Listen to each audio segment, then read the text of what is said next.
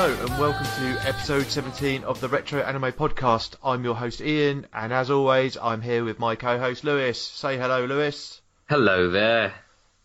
How are you doing? I'm very well. How about yourself? I'm good.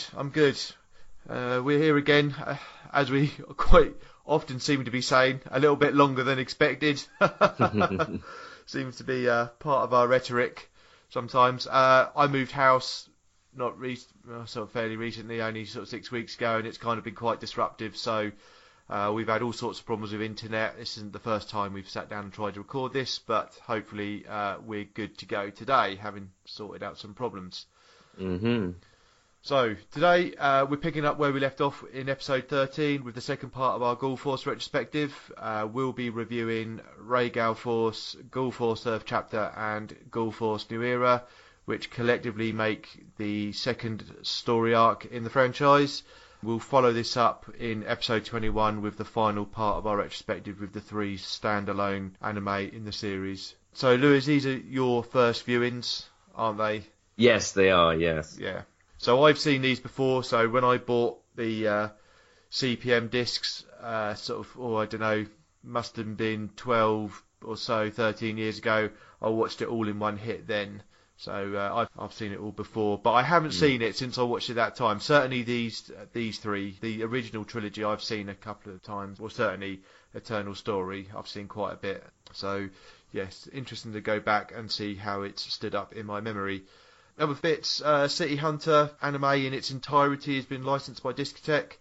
It's actually a franchise that I wanted to cover on the podcast hopefully later this year. I've got it in our recording schedule. Again, you've never seen anything from it, have you? No, I have not. No. So the original series started in 1987 and it had a movie released this year called Shinjuku Private Eyes, which was actually 20 years since the last City Hunter special. Basically it's one joke about a bloke who is a private eye who is really lecherous and leers over, sort of really creepily, leers over girls, and he has his assistant who's a girl who just beats him up with hammers, mallets, baseball bats, whatever's at hand for his sort of leching. I've seen the original TV series and the movie 357 Magnum and Bay City Wars. So in the schedule I had us to review those 2 movies and probably $1 Million Conspiracy as well. So we'll probably get around to that a bit sort of later in the year. Other big news for us, we've booked our trip to Japan. Yes, we have, yeah. For February 2020. All gourmet. All gourmet. Oh, I'm so looking forward to the food. Yeah. I'm so looking forward to the food. Well, I know certainly there's some bits I want to go sort of see, some of the studios, Ghibli Museum, the full-size Gundam and a few bits like that, and some historical stuff, but I'm sure we'll sort of focus it all around when we'll be eating. And I'm sure we'll be enjoying the nightlife in Roppongi as well. Yeah, carefully enjoying the night. Life in Roppongi, yes, absolutely. Yeah. So we've got our flights booked, but nothing else at the moment. So we're just bottoming out what we want to do, aren't we? So right. So that's the introduction that way. Let's get on with our reviews.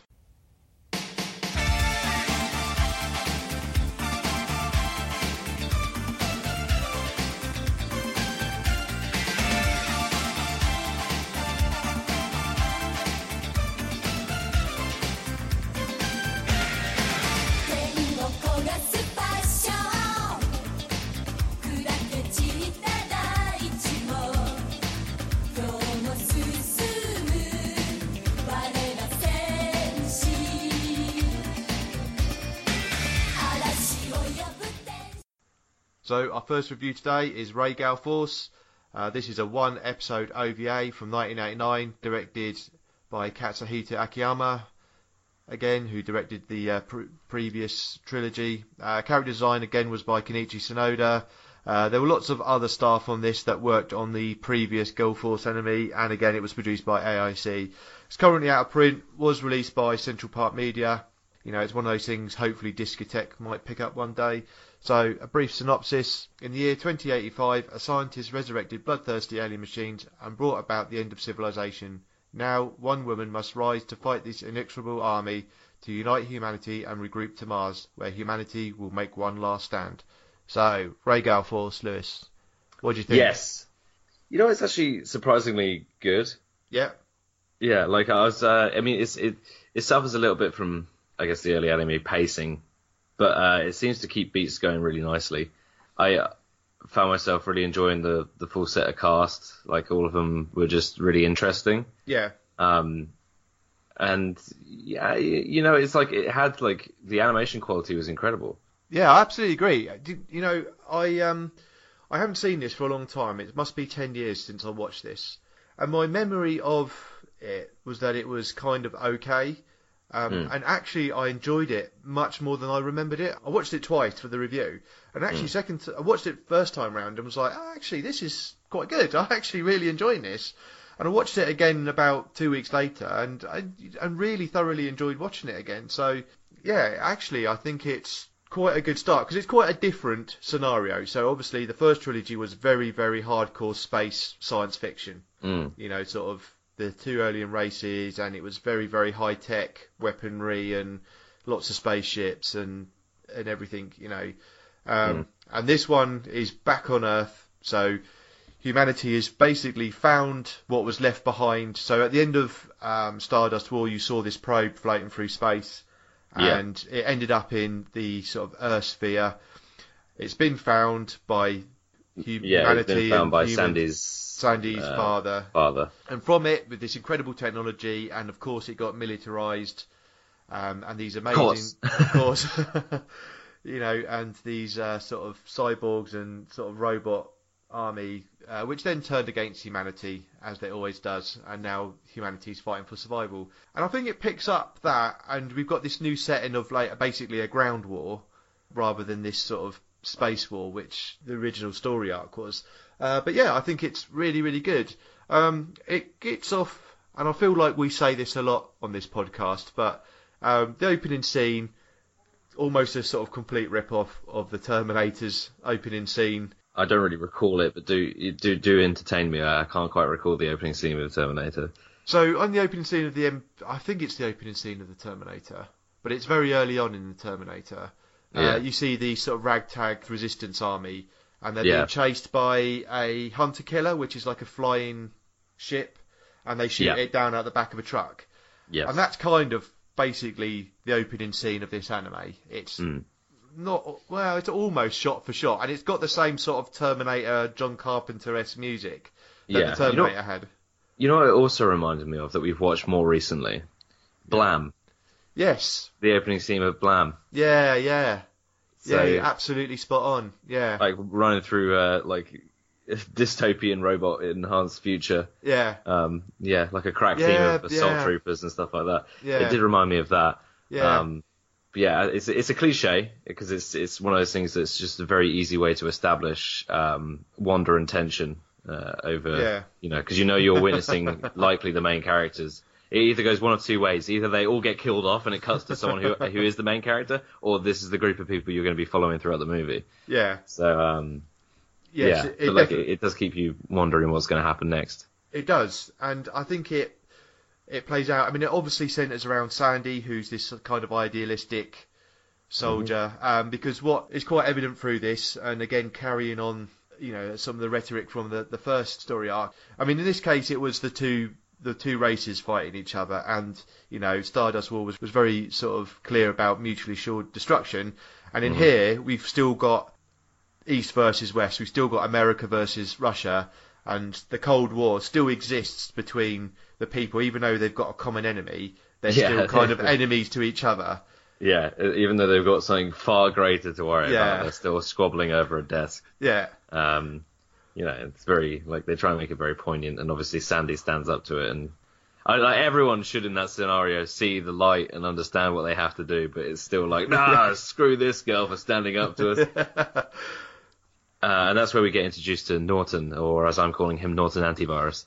Yes, absolutely. The big cyborg who was on the Earth army, isn't he? He's enormous, isn't he? It's hilarious. Yeah, gigantic. Pretty much the Terminator. Yeah. I love the scale in anime of things like this. It's hilarious. Because I've just finished watching G Gundam, and I think it's the Grease Gundam fighter. He's like, I don't know, about 25 foot tall and about 15 foot wide. it's hilarious. It's just enormous. And it's the same thing in here. There's you can have enormous people and enormous cyborgs. It just goes with it. No one bats an eyelid. So I think it does quite a good job because it gets that scene. You get the flashback to the sort of alien technology being found. And the story with Gray Newman, who's Sandy's dad, discovering it, and the whole build up to that. That's quite neatly done in a series of flashbacks.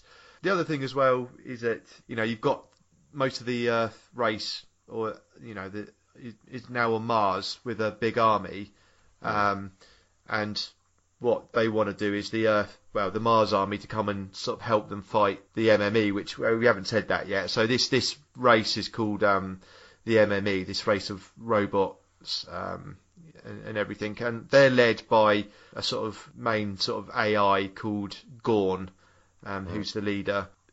And actually, while I'm talking about Gorn, there's a game that came out a few years after this called Soul Face that has got almost very similar animation or look to its computer AI. It's got this computer called the GCSWT, and it just, when I saw this again, it's like, oh yeah, it's you can see where all this thing was cross-pollinating. Yeah. In Japan during that sort of period. So we've got East versus West. We've got Nelson versus Domitov arguing over it, and Sandy trying to plead to put the differences together. And they put this request to the Mars Army, and they say it's going to take 700 days to get enough resources together to to get everything sorted out for them. So it's like obviously not good enough. Like it's 2 years in the future, and they're already like at their wits' end. Yeah.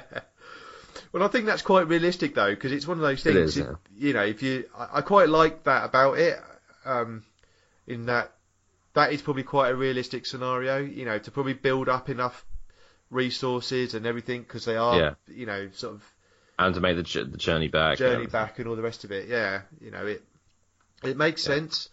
So what you get is Operation Exodus, where it's basically to get everyone off Earth and just leave the robots to it. Yeah.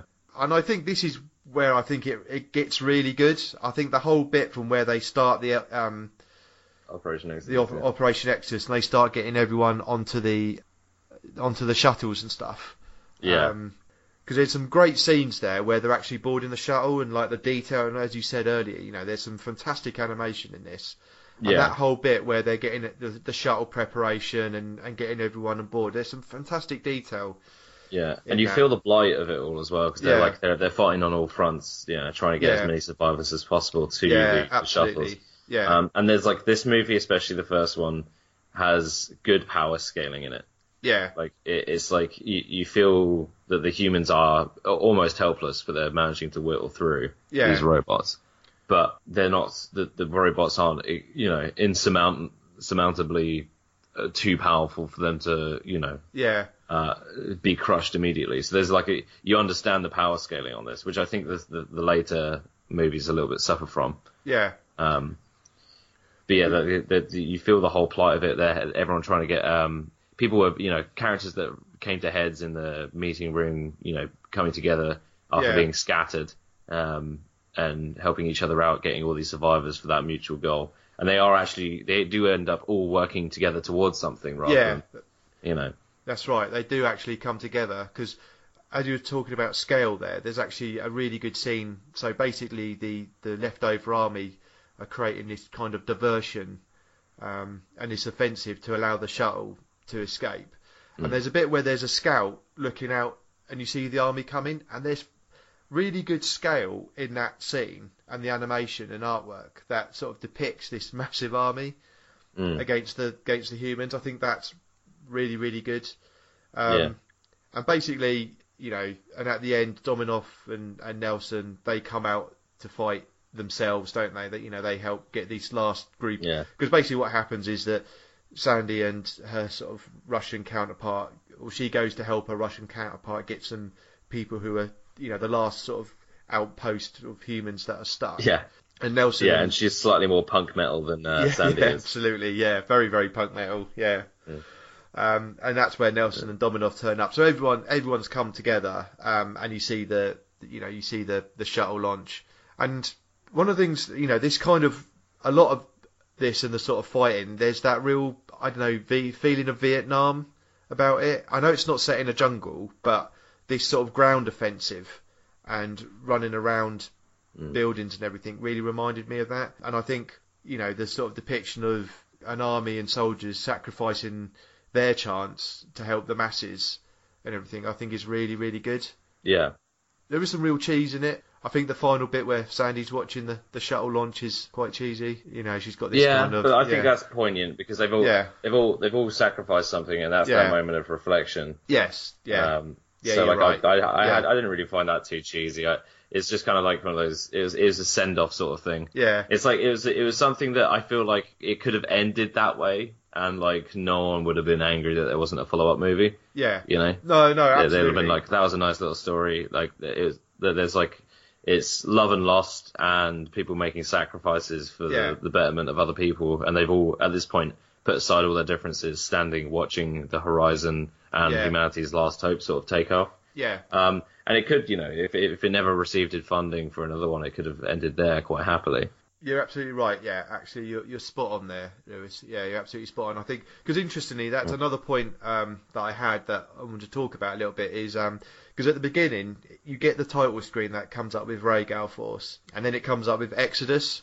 Now that's almost like an episode title, and it's interesting. And I've had a look, and I can't really find anything about this. Whether this was meant to be the first episode of something, like Ray Galforce was going to be, 3 episodes or 4 episodes or something, but in the end they created Gulf Force Earth Chapter as a sequel to it. I did have a look, but I couldn't find anything about that because it's very much the sense that this was the first part of something. But as you said, it ended in a way that if it ended there, then you could have, it could have kind of sat as a self-contained story unit. So very interesting to have known that. There's other little sort of movie throwbacks in this. Mitty, the little girl surviving on her own and knows all the sort of various secret passages, and that is a bit like Newt from Aliens. Yeah, Mitty's probably... Yeah, I'd say Mitty's probably single-handedly the most important character, even more so than Sandy. Because she's the one who sort of enables all these things to happen. Like, if you watch it back and she's actually just like... Just because she's been surviving on her own, like, somehow getting all the candy bars. Yeah. In every scene she's got one in her hand sort of thing, like a young... alcoholic. She's like the proactive leader of I guess a subversive leader. Like she's always leading the crew to something bigger and better or another plot point. Yeah. So she's quite a good little activist, and obviously she gets given the little robot pet. The MME drone. Norton antivirus reprograms. Yeah. So it's got that cute stuff. I think she's a great little character. Yeah, I think she's a great little character, and she plays along. She could have been a really silly, goofy, annoying little character, but she isn't. Yeah. She's this great entertainment and quite key, and it's not her childness or childlike sort of behaviours aren't really overplayed as well, which I think is really good. It's quite a lot of restraint in her character, and everything she does is like. It's poignant. It's not like a waste of time. It's not like done for the sake of doing it. She's not some mascot. From like the get-go when you see her crawl out and like rummage through some things that she's quite self-sufficient. Yeah. So naturally she would be able to like think on her feet and solve problems for the crew and become more useful than the adults give her credit for. Yeah, absolutely. Yeah. And like I think Melody. Yeah, Melody's probably the weakest link. Yeah. Of it all, because she's never proactive at all throughout the entire thing until she's given. She basically just becomes a carrier pigeon for the message. And at the very end. Yeah. Really selfish character as well, because she's willing to throw it away.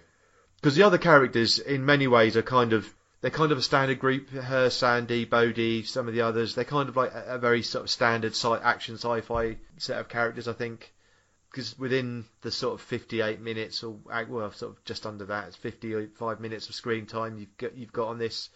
There isn't much room to sort of really flesh them out or anything, and I'm fine with that because actually the story chips along at a really good rate, and it doesn't slow down to do loads of character stuff. It gives you enough to sort of, if you watch a lot of this stuff, you understand these characters anyway, really. So it sacrifices that. You understand where it's going. You kind of... Yeah, exactly. So it sacrifices that for the benefit of good story pacing, which I'm really fine with. We've said about the animation, that's really good. Looks really nice. The music, on the other hand, I think is kind of nondescript. I don't think there's, it's not memorable like the music in the original story arc. It's just kind of standard background music to it. Yeah, it's like it's sort of there. It complements it, but it doesn't take it to a new level. No, it is just kind of standard music. So the second one does it better. The second part definitely does that musical score better. Yeah, definitely. Yeah.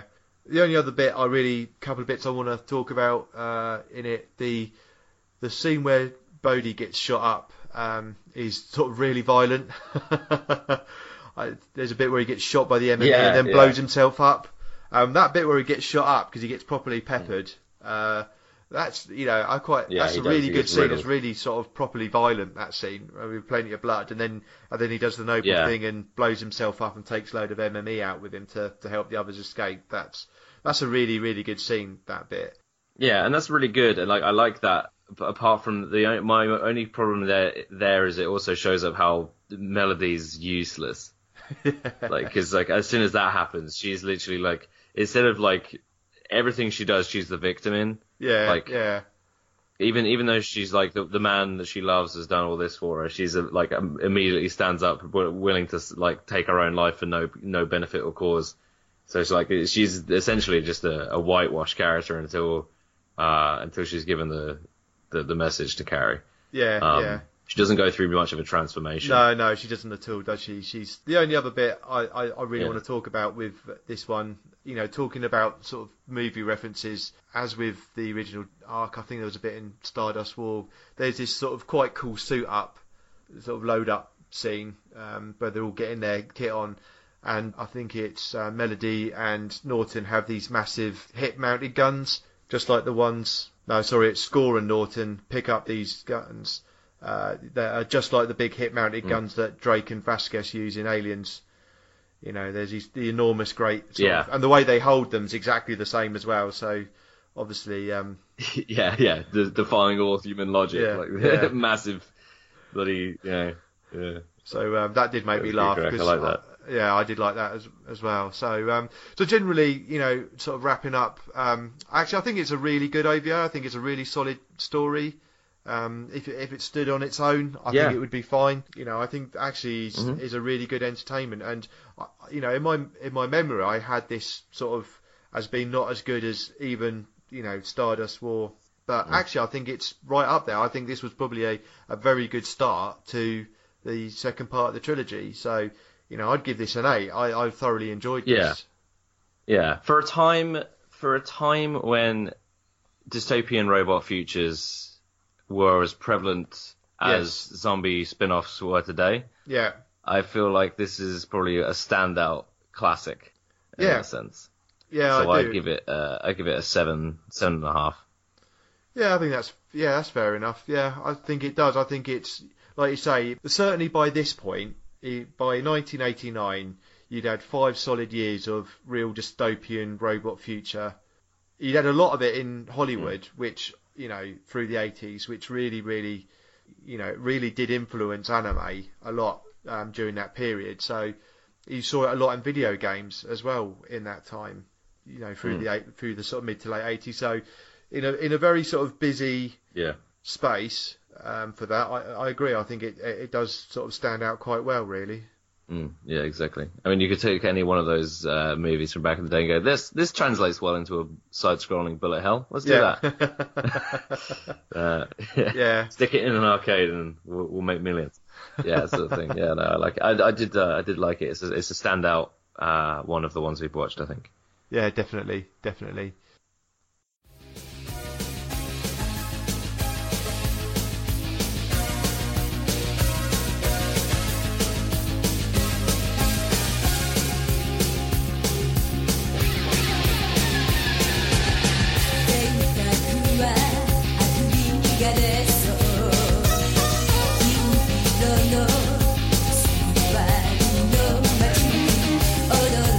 Say So next up is Ghoul Force Earth Chapter. This is a 3-episode OVA that started in late 1989, again directed by Katsuhito Akiyama and again produced by AIC. As with the others, ones we've reviewed, was released by Central Park Media, but is now out of print. This actually did get a VHS and DVD released in the UK. I think it's still available in the UK, and it's called New Ghoul Force. So, brief synopsis. After the completion of Operation Exodus, the Earth-based forces must survive long enough for the Mars reinforcements. During this time, Sandy Newman and her squad face a challenge to their military training in the form of a quasi-religious group called Geocris, which endeavours to make the Earth green once more. Unknown to them, the plans Mars have drawn up will kill the machines and the forces fighting against them. So here we are into the next bit, now into a 3-episode story. So what did you think of this then? This one had a better musical score. Yes. But a lot of the action sequences were punctuated better than the first one. I think they took that more into account this time around. I feel like the weird thing for me in this one was Sandy sort of flips back and forth on her character development a little bit. Yeah. She totally kind of like contradicted her character arc from the first part of the movie. And you could ask her, yeah, she's been through some pretty rough stuff, but I don't know, some of it like really just didn't feel like we were watching Sandy again. It was a good, solid experience, but I don't think as strong as the first. No, and I think what you've got here is you've got essentially a 3-episode story arc. There's a main arc from the start of episode 1 to the end of episode 3, but then each episode is a self-contained story within that ultimate arc. I mean, what you get here is this introduction of the Neocris. So you now got this sort of religious group, sort of environmentalist group that are sort of getting in their way, and then Sally, who's this nun, who will stop Sandy.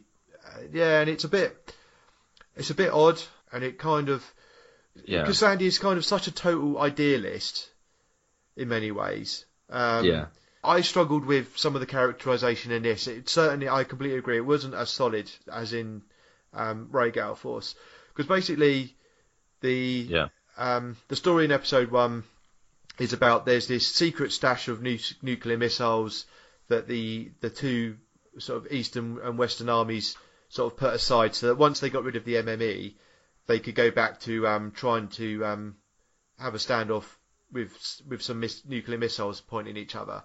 And basically what they want to do is fire all these missiles off to the MME Citadel and destroy it, and in the process destroying everything. And the MME, because they're not sort of organic materials, want them to do that because it will completely destroy the ecology left on Earth. So that's the kind of the first arc.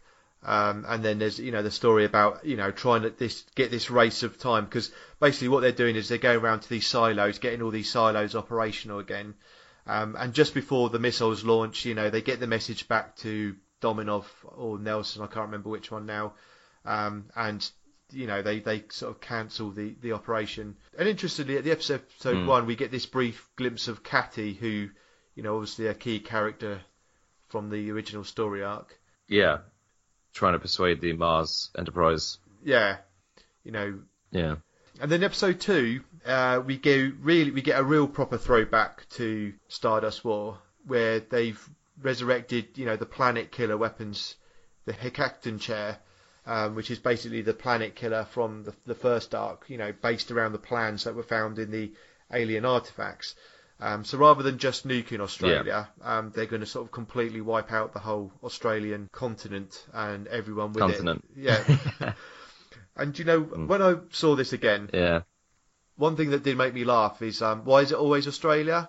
Because they dropped, Australia had a colony dropped on it in the original Gundam series, and now in this one they want to completely wipe out Australia with planet destroying weapons. Maybe it's easier to animate because everyone just thinks Australia is just a desert. Yeah, definitely. They're just like, God, the background artists are going to have a great old time doing this because they don't have to worry about anything. Yeah. You know, I don't know. It's like I think a lot of this, like a lot of the build up to that sort of the Heckenschere, a lot of it is an issue with power scaling, because like in order to up the threat or up the danger from like the first one, they've sort of like gone, all right, well here's also by the way what the robots can do. Yeah. And you're like, well what? Well, hang on, slow down there, old friend. Because suddenly they're able to infiltrate any computer network at all. Yeah, yeah. And also they're also suddenly able to hook up humans to computers. Yes. Through a neural link. Yeah. And it's just like I don't feel like any of the decisions Gorn makes any sense for him. No, he's just looking for survival, isn't he? Yeah. So he uses the human to make the choice of saving the humans and the MME, and the MME, but at the same time, he never had to use the humans at all because he could easily just infiltrate everything himself. And that seems like an irrational thing for someone who wants the end of humanity to do. Like, and then like, but they were just given, suddenly all the robots were given powers that they just didn't previously have. Yeah. And you're left there thinking, well, hang on, none of this would happen like right now because the first movie would have been over in a snap. Yeah. Like, he would have ruined them. You know, all of the Exodus, you know, spaceships would have crash landed into the floor. Yeah. You know. You know, I have to say, I mean, personally, I think episode 2, I agree with what you're saying. Yeah, if he can tap into all the computers, he doesn't need, you know, Sandy, because basically he kidnaps her and then he makes her choose. Personally, I quite like that fact that he actually uses human will to stop the humans destroying themselves and destroying the MME, because she gets into these sort of weapon satellites and shoots the Heckenschere just as it launches and sort of diverts the beam and it misses Earth or whatever. I quite like that bit because Gorn saying, your father, this is his sin, the MME and the war, you know, and the hatred, because a lot of this story in here, this second OVA in Earth chapter, is about the fact that if you show someone hatred, they will just reflect that hatred back at you, which again goes back to this standoff that was happening in the Cold War. You know, the Americans show the Russians hate, the Russians reflect it back. The Russians show America hate, America reflects it back. So it's all doing that. And I think the actual action, the bit and the tension that builds up as the weapon's getting close, because the captain of the Heckenschere, Vari, I think her name is, you know, she's absolutely headstrong. She's going to destroy the MME, and she doesn't care what the sacrifice is and the human cost is. Lamadia, who's the general's daughter, who gets in the way, you know, who's trying to stop her. I think that all builds up, and that tension, about 10 minutes or so through that bit of the third sort of quarter of the OVA, I think is really, really good in that. I really, really enjoyed that, and I think the second episode is by far the strongest episode out of the 3. I think you're right there. Yeah, it's definitely like there's multitude of things going on, and there's lots of challenges for the individual characters, and they're all given approximately the same level of agency in saving, I guess, the continent and the planet. Is like it's like passing the baton as to who's got the most important role as it hops through that story. Yes, yeah, definitely, yeah. And I think that's really strong. I do agree with you. Yeah, I feel like I should take back what I said about, you know, the poor character choice of using Sandy. It makes sense considering who her father was. Yeah. But I think the one thing I did struggle with was the sudden power spike of the MME. Yeah, I agree, and that seemed, you know, the fact that it suddenly got these talking ones, and he's into all the networks and everything else, because that plays very heavily in episode 3, where basically. I mean, I like the occasional talking one as like the leader of the unit, but it didn't make any sense for it to spill all the information that they needed, and then. Like just suddenly go, oh, you're too late, as if this robot feels the need to gratify itself in his defeat. I was like, okay, well they've, okay. And then suddenly, Android out of nowhere. Yeah. And yeah, I didn't understand that. Did I miss something? Yeah, well, she's there, and she's kind of lurking at the end of one. At the end of one, and it isn't really until episode 3 of this that she sort of really starts to feature, where she starts talking to Gorn. Yeah. And trying to sort of dissuade him. Yeah. Trying to dissuade him from. But do we ever get her origin? We don't. I feel like I missed that. Well, you do a little bit, because she says that she was programmed from. I think it's the very final scene. Yeah. I think it's the very final scene of the 3rd episode or whatever, where she says that she was programmed from the alien data. It's kind of inconsequential. It's a bit ambiguous. It's a bit ambiguous, and it's a bit of like a one-liner. It's literally about 30 seconds at the end of the episode. And that's where this thing about, if you only offer something hatred, it will only want to destroy you. She repeats that message again at the end. So, yeah, it's not explicit, her background and where she comes from and why she's doing it. I think to be honest, and that's where this OVA falls down, because in episode 3, we've got Melody arrive with the reinforcements from Mars, and then we get this big ground war against the MME and Gorn and the Citadel. It starts off quite well, and I do like the way that the animation and the story in the battle scenes progresses, because it really shows that there's this big final push from the humans against the MME, and there's this really relentless and sort of debilitating ground war against the robots. After that, what it starts to do is, I think it really starts to drag out. And I certainly feel the last 20 minutes of episode 3 really drags. During that final assault on the Citadel, when they actually get in there, when Sandy and co get in there, it feels like they were just running out of ideas, and they had 45 minutes to fill, and they just kind of just filled it with fluff and sort of elongated scenes to fill the time. Threw it out. Yeah, like they wanted a more poignant ending than just destroying him. Yeah. So it was like they went ahead and just took that. There's more for us to teach you, sort of art holier than thou approach. Yeah. And Katy becomes that sort of. She then just purely sort of evolves to be the activator for Sandy's ascension, I guess. Yeah. As a character. Yeah.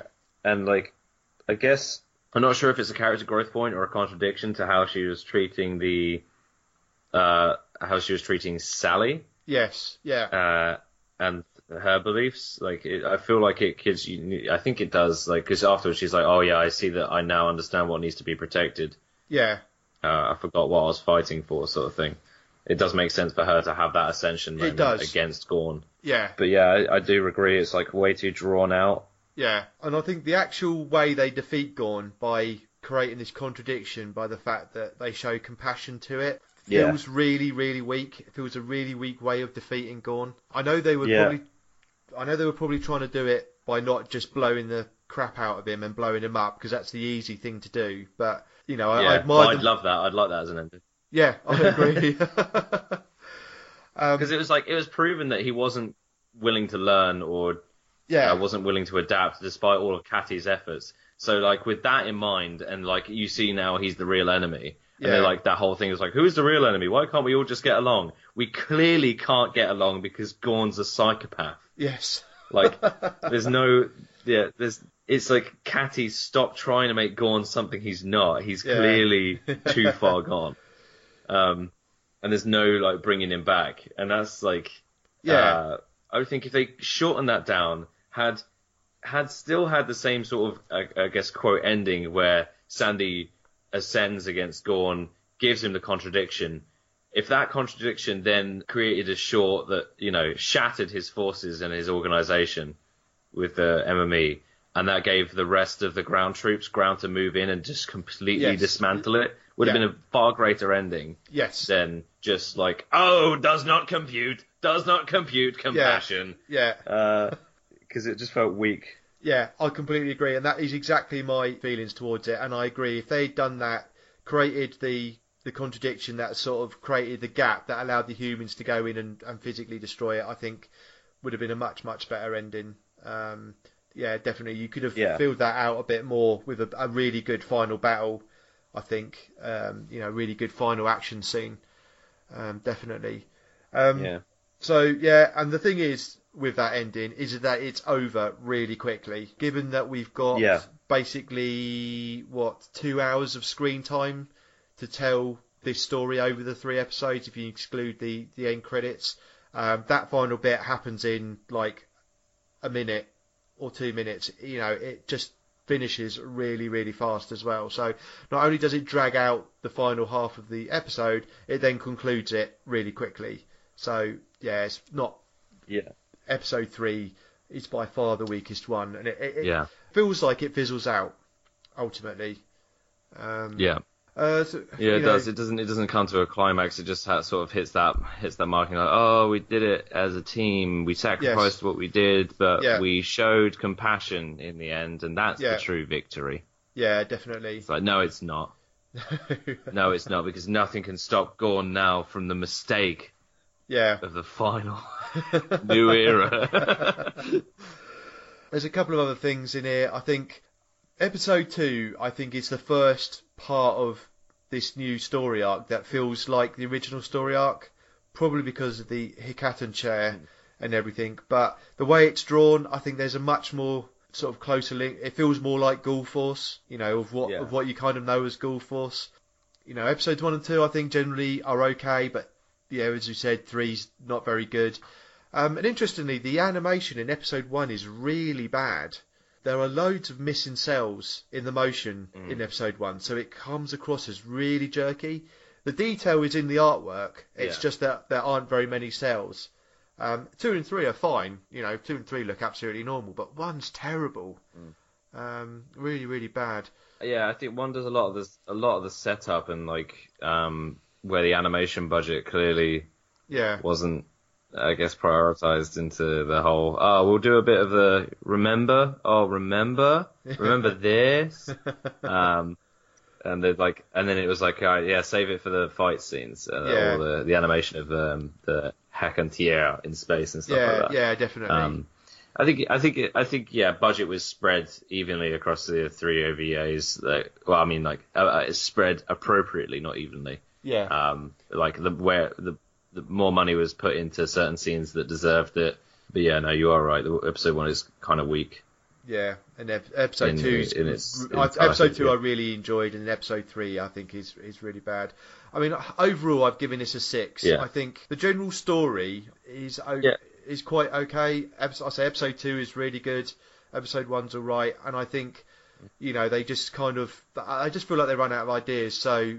I think there's still an awful lot to like in this in the 3 episodes of the OVA. Yeah, there is. Yeah, Sandy had more of a typical protagonist character arc in the second 3 OVAs than she did in Ghoul Force Rhea. Yeah. She was more of an incomplete character in the latter, in the second, in the Earth chapters than she was in Rhea. Yeah. Because she's kind of like the perfect idealist, the good leader, the level-headed sort of, go-getter in Rhea. And then suddenly in Earth chapter, she's just flawed and has to go through a completely new character arc in order to ascend against Gorn. So it's overall kind of like an inconsistent weakness, but it's something that really, I guess, is going to be hard. It would have been hard to tackle from a narrative standpoint. Yeah, because Sandy has everything on her shoulders in this OVA. There's a huge reliance on her. She, after what happened in Ray Ghoul Force, she's now this sort of prominent sort of military leader.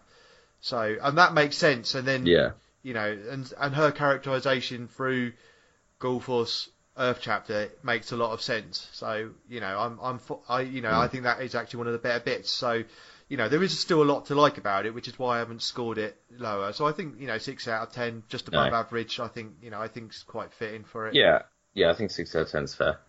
Yeah, I'd give it a 6 out of 10.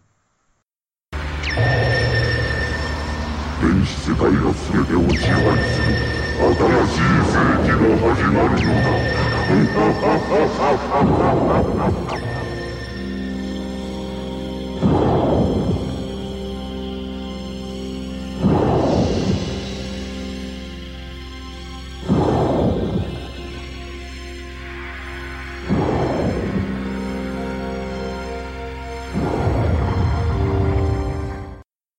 So that takes us on to Ghoul Force New Era, the final part of this story arc. So this is a 2-episode OVA from 1991, again directed by Katsuhito Akiyama and produced by AAC.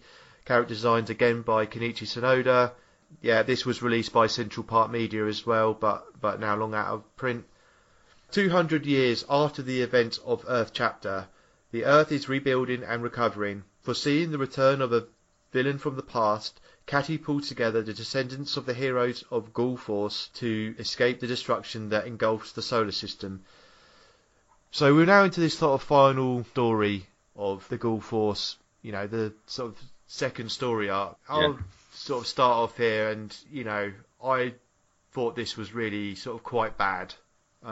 New Era. It's Ghoul Force, New Era, same mistakes. Yeah. Everything gets turned and flipped on its head. Yeah.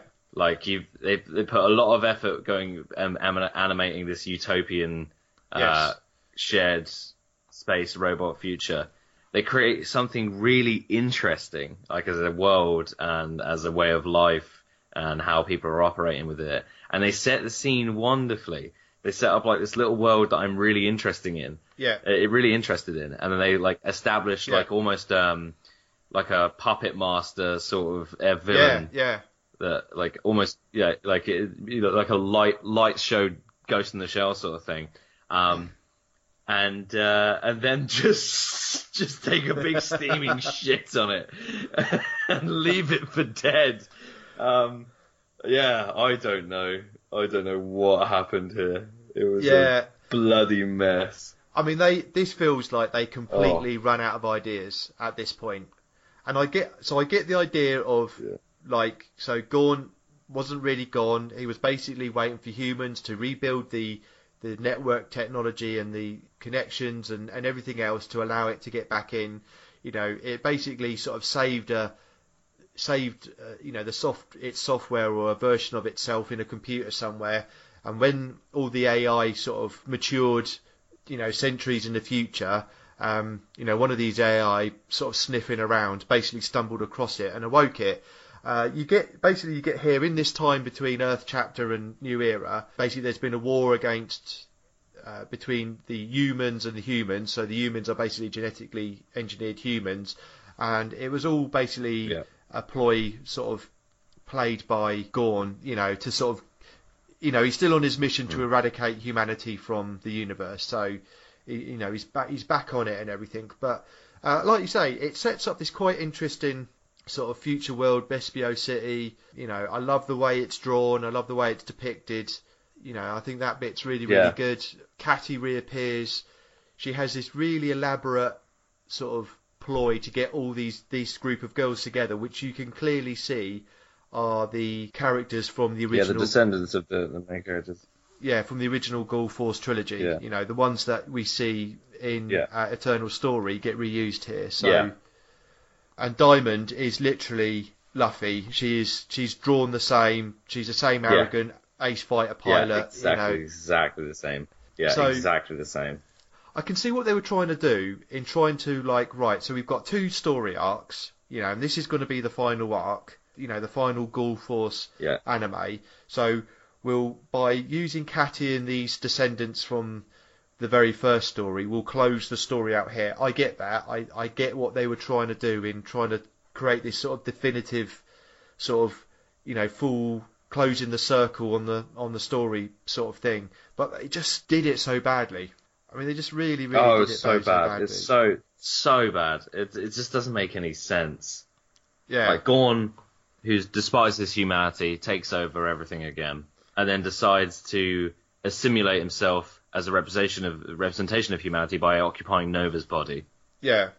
Is that correct? Yeah, That's he does. right. Yeah, he does, doesn't he does. Yeah. And like a form that he deems as completely weak and insignificant, they personify him as a human. Yeah. It's just like, this isn't right. This isn't correct. You've made him a single threat. He's an all-encompassing problem. Yeah. Rogue AI is what he is. He's not some sort of I'm a human now. Look at me. Yeah, like it's just like he uses humanity against themselves and like the humans false superiority complexes and things like that. And it does. You're right. It does set up that sort of really interesting. Oh, I just dropped a pen. It sets up a really interesting world for you to explore and potentially create issues within that. Slowly would have been great if they just slowly degenerated this utopia. Yeah. Into problems and things like that.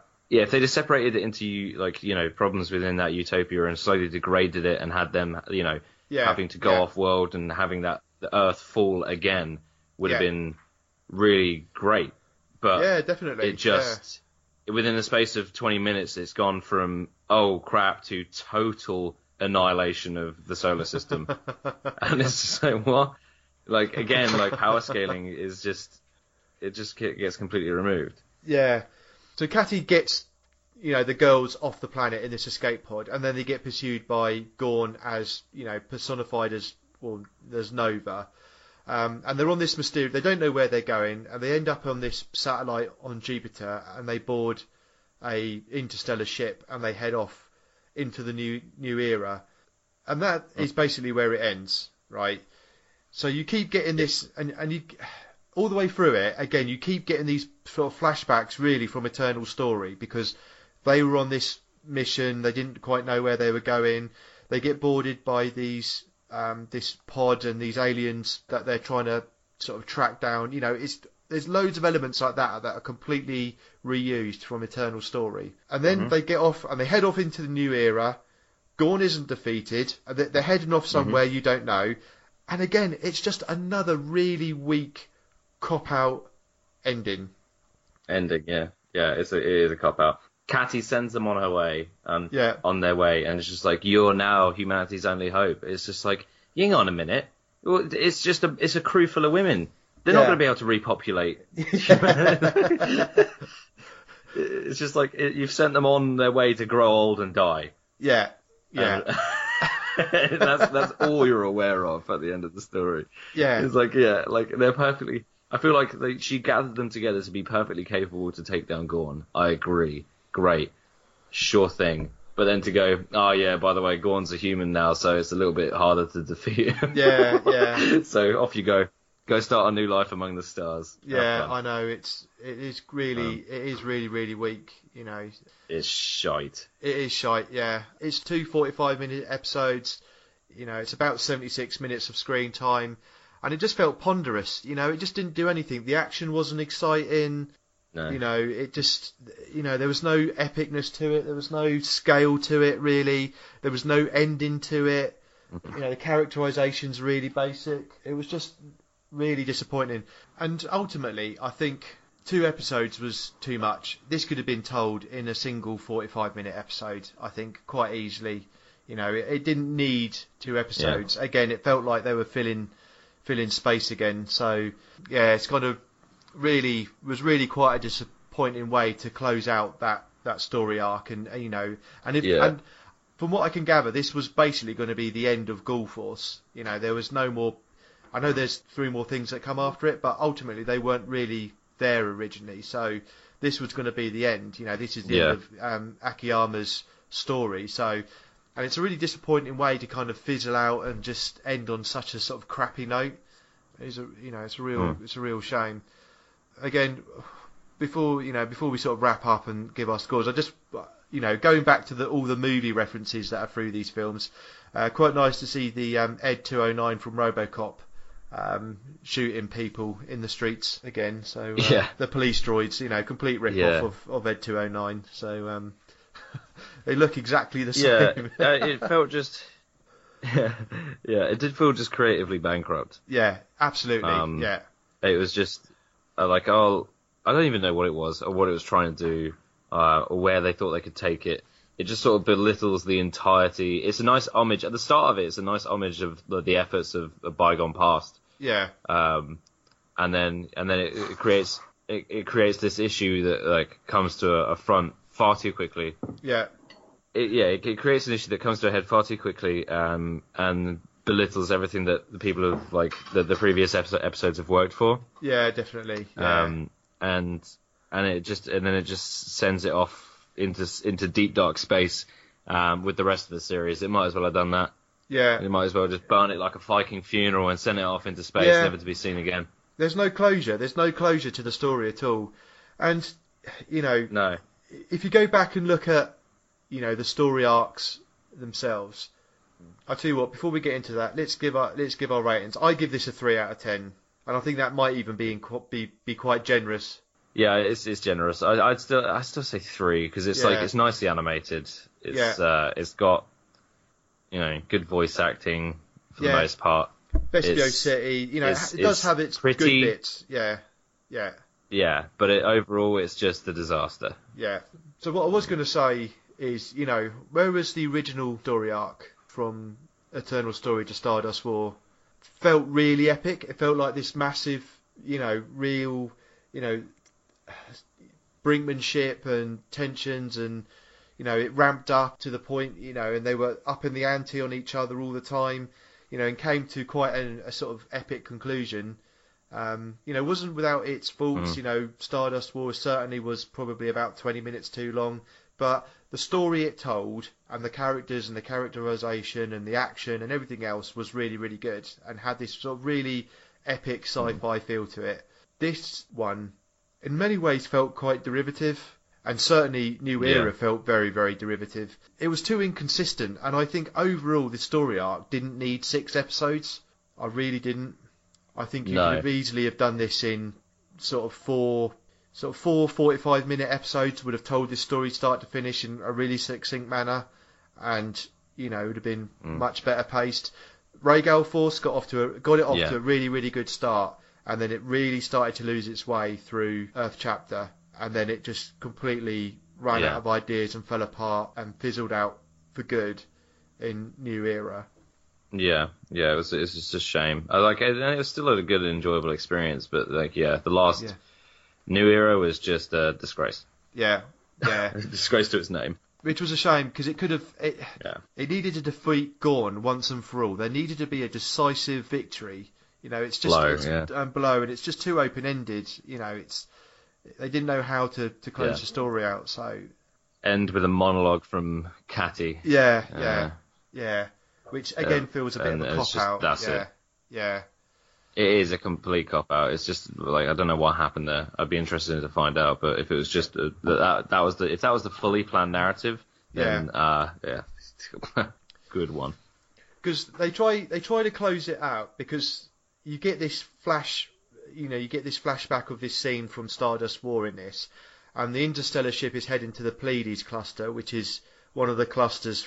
I think it's in Stardust War that they head to. So it's doing that thing of trying to close the circle from Eternal Story, but it just fails. It just fails.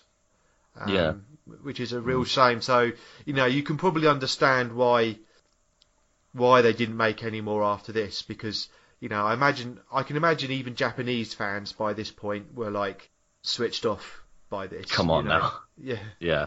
There was just And it didn't do much. It didn't really do anything with its story at all, so it's just a shame. And actually, my recollection of the 3 of them is how I remembered it when I first watched it. I always remember it got generally worse through the 3 OVAs, and I remember New Era being really bad, and my opinion of that certainly hasn't changed. There is a drop in quality, really in story writing and storytelling quality through the 3 OVAs. They added too much time to it. I think they gave it too much room to do nothing. They didn't have the story to fill out that screen time. So yes, so a bit of a shame.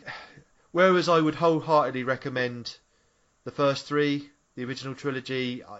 Some of this I'd really struggle to recommend. If you're into this type of thing, and you're into Akiyama's work, then I would go and watch it. You know, I think if you're a bit of a completist, you know, go and watch it, go and see it.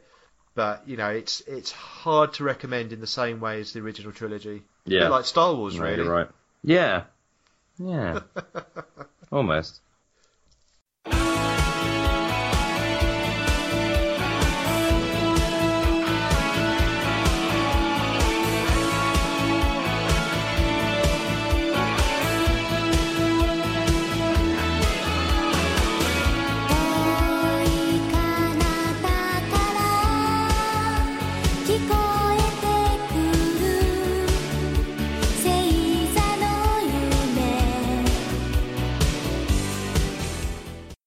Okay, so that's the end of the second part of our Ghoul Force retrospective. So as I said, we'll come back to it in episode 21 with the final parts in that, the 3 standalone OVAs. So next time we're going to be looking at a couple of epic fantasy movies with reviews of Sangokushi 1 and 2. These are going to be the films from the mid-80s and not the trilogy that came sort of 5 years later in the mid-90s, but that's something else which we'll probably review at some point as well. So where to find us? You can find us on Twitter at RetroAnime. You can find the podcast on SoundCloud, Stitcher, iTunes, TuneIn, Overcast FM, Castbox, Pocket Cast, Podcast Addict, and another whole host of other podcast services, including Spotify. Just search for Retro Anime Podcast.